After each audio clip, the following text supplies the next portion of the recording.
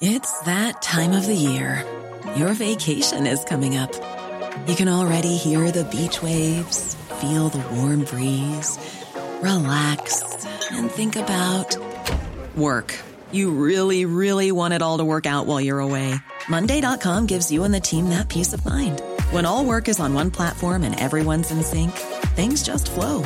Wherever you are, tap the banner to go to Monday.com. Many of us have those stubborn pounds that seem impossible to lose, no matter how good we eat or how hard we work out. My solution is PlushCare. PlushCare is a leading telehealth provider with doctors who are there for you day and night to partner with you in your weight loss journey. They can prescribe FDA-approved weight loss medications like Wegovy and Zepbound for those who qualify. Plus, they accept most insurance plans. To get started, visit plushcare.com/weightloss. That's plushcare.com/weightloss. Hello and welcome to In the Field, a new podcast by IB Times UK. Each week we talk to journalists and stringers, activists and authors about the global stories that matter.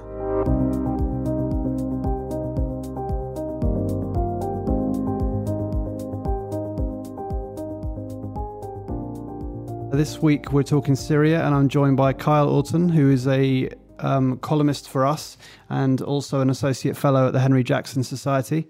Also joined by Sofia Lotto Paseo, our foreign reporter, who writes a lot about Syria. Hi to you both. Hello. Hello. Kyle wrote a piece for us yesterday, which you can check out on the website, and we will link through Acast, basically looking at the strategy for Syria after ISIS were pushed out of Al-Bab. So I guess we could start, Carl, by you giving us kind of an idea about how significant that battle was in terms of beating ISIS in Syria. It's very significant on its own terms because this was the previous headquarters for ISIS's Foreign Intelligence Service. It was the place where that branch directed the attacks around the world from, and it had been before the Turks cut off the border. It was one of the places where the foreign fighters were received and were distributed throughout the territory of the Caliphate. Al-Bab is also now the central front line between all of the major contending parties, so the regime coalition, Turkey and its allies, and the PKK forces. So they all converge, and ISIS, and they all converge around Al-Bab. So it's a volatile situation. But now that Al-Bab itself has fallen to Turkey and its allies among the rebels, the question then turns to Raqqa, because Al-Bab was the last city outside the Syrian capital that ISIS has. And the question is really whether it's going to be the YPG PKK forces or Turkey and its allies that go into Raqqa. And that's it. It's the dispute's heating up again today because the Turkish president threatened to attack the YPG forces in Manbij. So, that's the trajectory that we're on. It's incredibly complicated, isn't it? Because there doesn't seem to be any good partner here. It's not like there's an opposition that we can coalesce around. Everybody kind of has a bad side. Yeah, the problem is that we wasted a lot of time. When the easier decision would have been to build up a credible opposition early on. And once we refused to do that, it left other forces to take a hand, and they pursued very narrow interests, and they worked in competition. So even the rebellion's backers have all worked at cross purposes with each other. And that's helped to fragment what could have otherwise been a unified cause. And the Russians obviously moved in to save Assad in 2015. The Iranians have moved in to save him in 2013. So it's just been able to spin out of control and to take a course that we wouldn't like. But it's also, the problem is that the option of now using the Kurdish YPG forces has real complications, including even in the very narrow sense of fighting ISIS and fighting jihadism in general. It has real downsides to use them to go into Raqqa. I find it interesting how in your article you refer to the Kurdish forces overall as PKK. Without really describing the different factions. Why do you choose to do that? I think it in that case it was simply for space reasons, because it's complicated with all the acronyms as it's meant to be. The PKK uses these various acronyms because it helps to avoid the terrorism designation that's against it from Turkey, the European Union, and the United States. But its forces are all one. It's not even as dissimilar as, say, Al-Qaeda in its branches, which are geographically separated. It's just one organization with various fronts, and it moves men, material, and everything else around in that. And so it's somebody who's the PKK in Turkey crosses the border and becomes YPG, and if they cross into Iran, they'd become PJK. It seems like the Department of State is quite happy to use that as the basis of their definitions, because that's basically when they're asked why is the PKK a terrorist organization and the SDF and the YPGs aren't. It seems to be, well, the YPG are in Syria. Yes, it's an odd situation with the State Department. Its own website until 2014 described the YPG as the PKK's organization in Syria. They've since taken that down. They do insist that they are separate organizations, but it's just not true. But the YPG, as I understand it, are no more palatable to the Turks than the PKK, right? Yeah, well, the Turks recognize them as the same organization. Right. And what I don't understand is you got the SDF as well, right? The Syrian Defense Forces, who are the Western-backed, mainly Kurdish fighters, but also include Arab fighters. Yes. So the Kurds, historically, were kind of willing to maybe accept Assad a little bit because he gave them a certain amount of freedom up there in the north to kind of have their own little state. So what happens if ISIS do get pushed out of Raqqa and you have this situation where you have the Kurds and the regime forces? What do they start fighting each other then, or is that the way that it ends? It's difficult to know. The PKK was an asset of Assad's government until really quite recently, and even after the crackdown began, once the Turks threatened to invade in the late 1990s, the PKK still had a lot of operational freedom in Syria right up until the outbreak of the uprising, and then it was to the PKK that the regime chose to hand over these territories when it withdrew in 2012. But the regime is really against federalism, so if it can take back these areas, it will probably try. But it may also cut some kind of deal, especially because of the Russia equation, because Russia has quite deep links with the PKK as well. And Russia likes the PKK as a lever against Turkey. So the likelihood is probably that they'll work up some kind of cold truce in the aftermath. And of course, I suppose there's still an awful lot of Syrian Arabs who aren't either on the Kurdish side or the Assad side, and where do they fit into a future of kind of ISIS-free Syria? Right. I think the answer is that they will be the reason why Syria wouldn't be ISIS-free in such a situation. They would see it as a tactical ally, if nothing else, to sort of assert themselves and assert some kind of agency in the system. The problem with the SDF idea is that the PKK has purposely made it so that the Arabs do not diminish its power within that structure. The initial aim of it was that you'd have the SDF umbrella, and you could then use the PKK's military force, because obviously they've got 3 decades of experience, so they have some better skills. And then you could make it more politically acceptable by putting the Arabs within it and sort of balancing out the Kurdish forces. But it didn't work because the PKK vetted the groups that came into it and subjects them to ideological sessions before they're allowed to join. And then once they do join, they're kept deliberately weak and dependent. So how do you see the battle for Raqqa going now? What's next? The basic 2 options, I should say, are the SDF or the Turks. It looks like it's going to be the SDF. They've sent new equipment to them. There were trucks, I think, delivered last week and various other types of equipment. And the Trump administration itself has said that it wants to defeat ISIS, quote unquote, as quickly as possible. And the SDF are the only group in position to push ISIS out of the city within a real short time frame. If you wanted it done sustainably, I think the Turkish option with the Arab rebels is the option that makes more sense. But it would be a very heavy lift now, though, to get that done. Why would it make more sense to have Turkish forces advancing towards Raqqa? It would just create more conflict with the Kurdish forces that are already there, and eventually that would end up giving an advantage to ISIS, really. I think that's coming anyway. If the Kurds take Raqqa, the next thing obviously will be an intra-war, a sectarian war between Arabs and Kurds. It's more a political war than an ethnic one, but it would be that ISIS would have a lot of room to move, and Al-Qaeda, of course, would be able to move into that vacuum as well once ISIS is gone. Except that the Kurds really have no interest in Raqqa, right? I mean, wouldn't they just withdraw to their areas?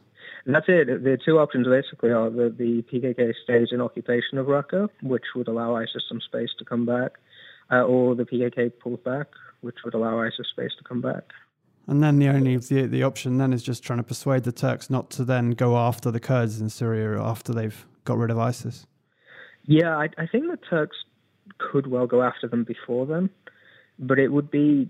I mean, the Turks in a lot of ways have been really quite restrained. I think the Erdogan government, because of the military, because it's uncertainty that the military would obey its orders, has not been so aggressive. If it had been the general staff still in charge, I'm not sure that they wouldn't have intervened a lot sooner. Right.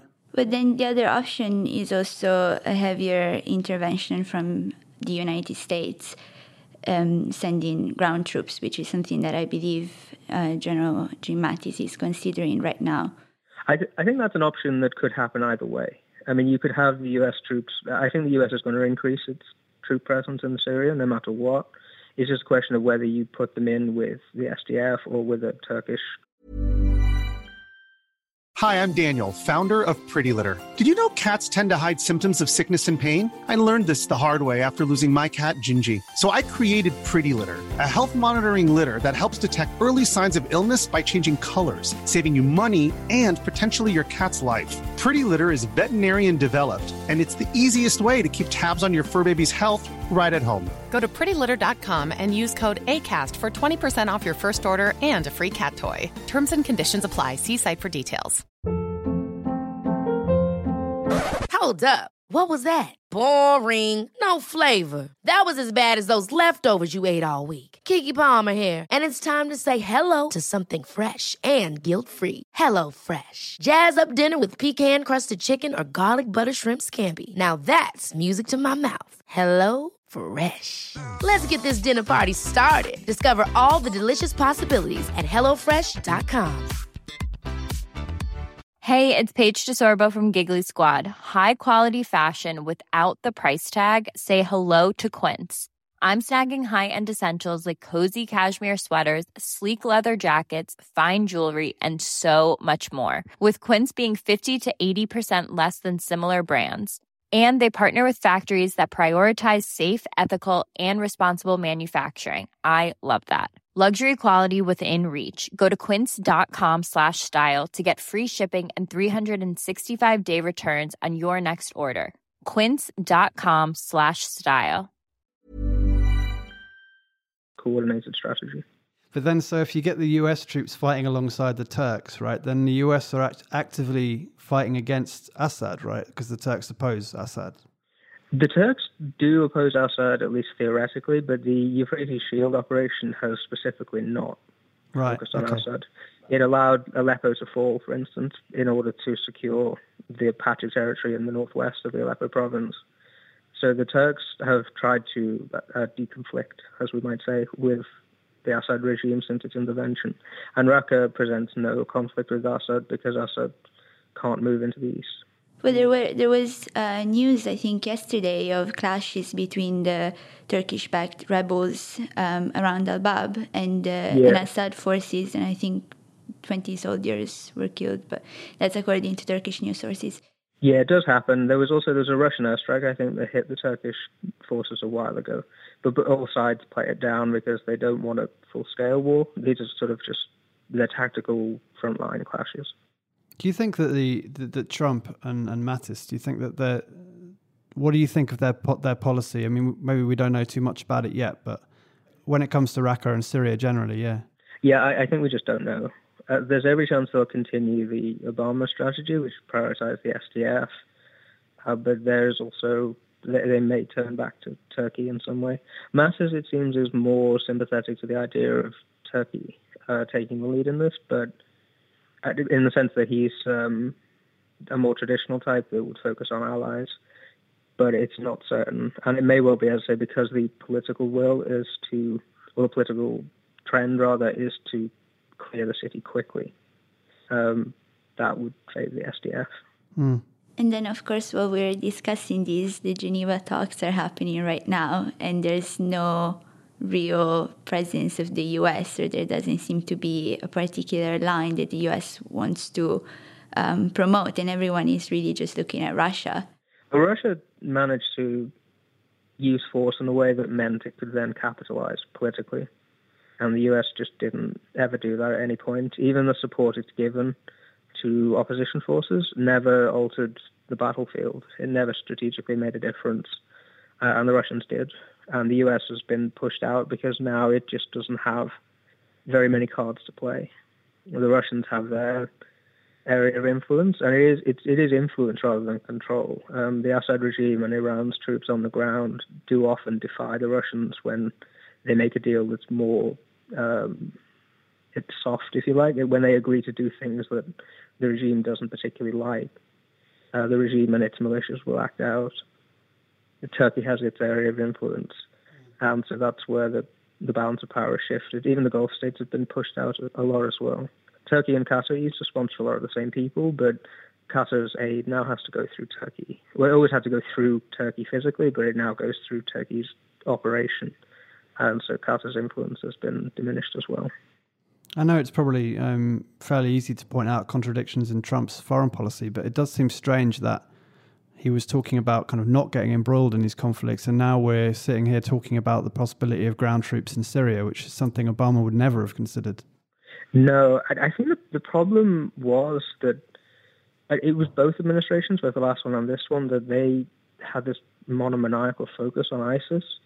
And the problem is you can't just tackle ISIS by attacking ISIS. Even if you just strictly eliminated ISIS solely from the conflict, you're then left with the aftermath of it, the second-order problems. And I'd say one of them is going to be that Al-Qaeda is going to try and fill that vacuum when ISIS gets pushed out, not just in Syria, but in Iraq. And if it's pushed out, if ISIS is pushed out of Raqqa by the PKK forces, that gives room to Al-Qaeda as well, which has made a lot of hay in Syria from these clashes on the front lines with Kurdish forces and with other sectarian militias. So you can't just do one. And it's not sort of looking at a broader picture, not having an idea what you want to fill that vacuum, and not planning to fill that vacuum with something sustainable is a real problem. And I suppose I want to talk to you in a minute about kind of the method and how you do your research, because we're very interested in that on the podcast. But in terms of what's happening in Iraq, how is that impacting Syria? It's not affecting it overly much at the moment. It's been sort of, they have more or less managed to isolate the two. The Hashd-al-Shaabi militias, the Shia militias, cut off the exit from Mosul into Syria, and they're now surrounding Tal Afar. So they're more or less separate at this stage. There are still connections because they can cross backwards and forwards over the border, but it's not a massive flow as it used to be. But is there an idea that when eventually Mosul falls and maybe Tal Afar falls, that there'll be far more ISIS fighters flooding into Syria and making that a harder fight? It's certainly possible, and a lot of the foreigners who are currently in Mosul may well try to move back home. The big thing, though, is that even once Raqqa and Mosul have gone, the areas in western Anbar province and in eastern Deir ez-Zor in Syria will still be hideouts for these people. Yeah. I'm interested because both you, as far as I know, don't get to Syria very often, as all journalists don't, and the same with Sophia and myself. I'm interested, though, how you're obviously quite an expert in these areas. Now, how do you do your research and make sure that you're kind of getting the right information, given that there's so much misinformation out there? There's a great deal. Open source is very useful. There is a lot of good quality open source out there, and there are people either on the borders or in and around Syria. You can also speak to some of the people involved. They're around on social media platforms and other things. You can also speak to other people who are working on it, sometimes they have family in and around the place. And in Turkey as well, there are refugees who still have connections in with rebel groups or other groups in and around Syria. Yeah, it's a sort of collaborative effort in the end. And was your focus always on Syria, or have you been in the Middle East generally? I focused mostly on Syria, I think. I focused a lot on, I kind of came into it looking at Arab reform efforts, sort of efforts towards democratic or representative rule. And so the Arab Spring was kind of timely in that sense. And then so Syria took over from that as a sort of focus. But yeah, more sort of Syria and Iraq and Turkey and Iran a bit, rather than, say, with North Africa or the Gulf. In your piece, you talk I really enjoyed reading the bit about what Al-Bab used to be as this kind of experiment in revolutionary government. I didn't know that, actually, and I thought that was really fascinating. And it's incredible now, looking back at just 4 years, even less ago, that these places were like that. Yeah, it's a horrible thing because a lot of people forget it. So now they just look at it and see that it's, or they think they see that it's either Assad or a terrorist takeover of Syria. And the regimes worked very hard to make that the choice, but it wasn't. And there was a lot of people who could have been helped and could have been the next Syria, could have been a new Syria and a better Syria than the Assad family ownership. But we never really chose to take that option when it was there. The rebels fought ISIS, for instance, in 2014, and they pushed them out of a lot of areas in northern Syria and really cornered them in Raqqa. But we didn't help them. We didn't move to help them finish the job, and then ISIS grew back and took over Deir ez-Zor and Mosul, and what happened, as we now know. Who do you mean when you say we? I would say the Western Alliance, so led by the United States, certainly, but Europe and NATO. Do you think it's too late now for anything? I mean, for that to come back? I think probably the better options are gone now. But the problem is it's not... One can be fatalistic about it, but the problem is that the solutions offered... So say if you said a regime victory, if you just were cold-blooded about it and said we're about just allowing them to just conquer the country and at least stabilize it, and they can't do it. The Kurds can't conquer all of Syria either.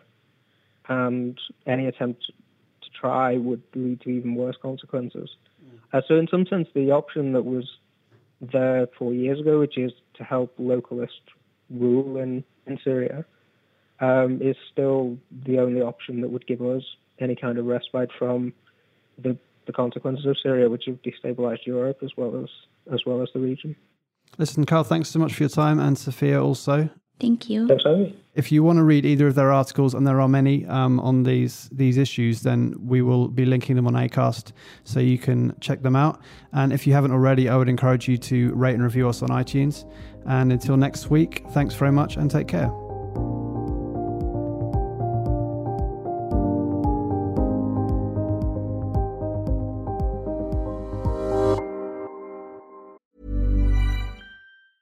Hi, I'm Daniel, founder of Pretty Litter. Did you know cats tend to hide symptoms of sickness and pain? I learned this the hard way after losing my cat, Gingy. So I created Pretty Litter, a health monitoring litter that helps detect early signs of illness by changing colors, saving you money and potentially your cat's life. Pretty Litter is veterinarian developed, and it's the easiest way to keep tabs on your fur baby's health right at home. Go to prettylitter.com and use code ACAST for 20% off your first order and a free cat toy. Terms and conditions apply. See site for details. Hey, it's Paige DeSorbo from Giggly Squad. High quality fashion without the price tag. Say hello to Quince. I'm snagging high-end essentials like cozy cashmere sweaters, sleek leather jackets, fine jewelry, and so much more. With Quince being 50 to 80% less than similar brands. And they partner with factories that prioritize safe, ethical, and responsible manufacturing. I love that. Luxury quality within reach. Go to quince.com/style to get free shipping and 365-day returns on your next order. Quince.com/style.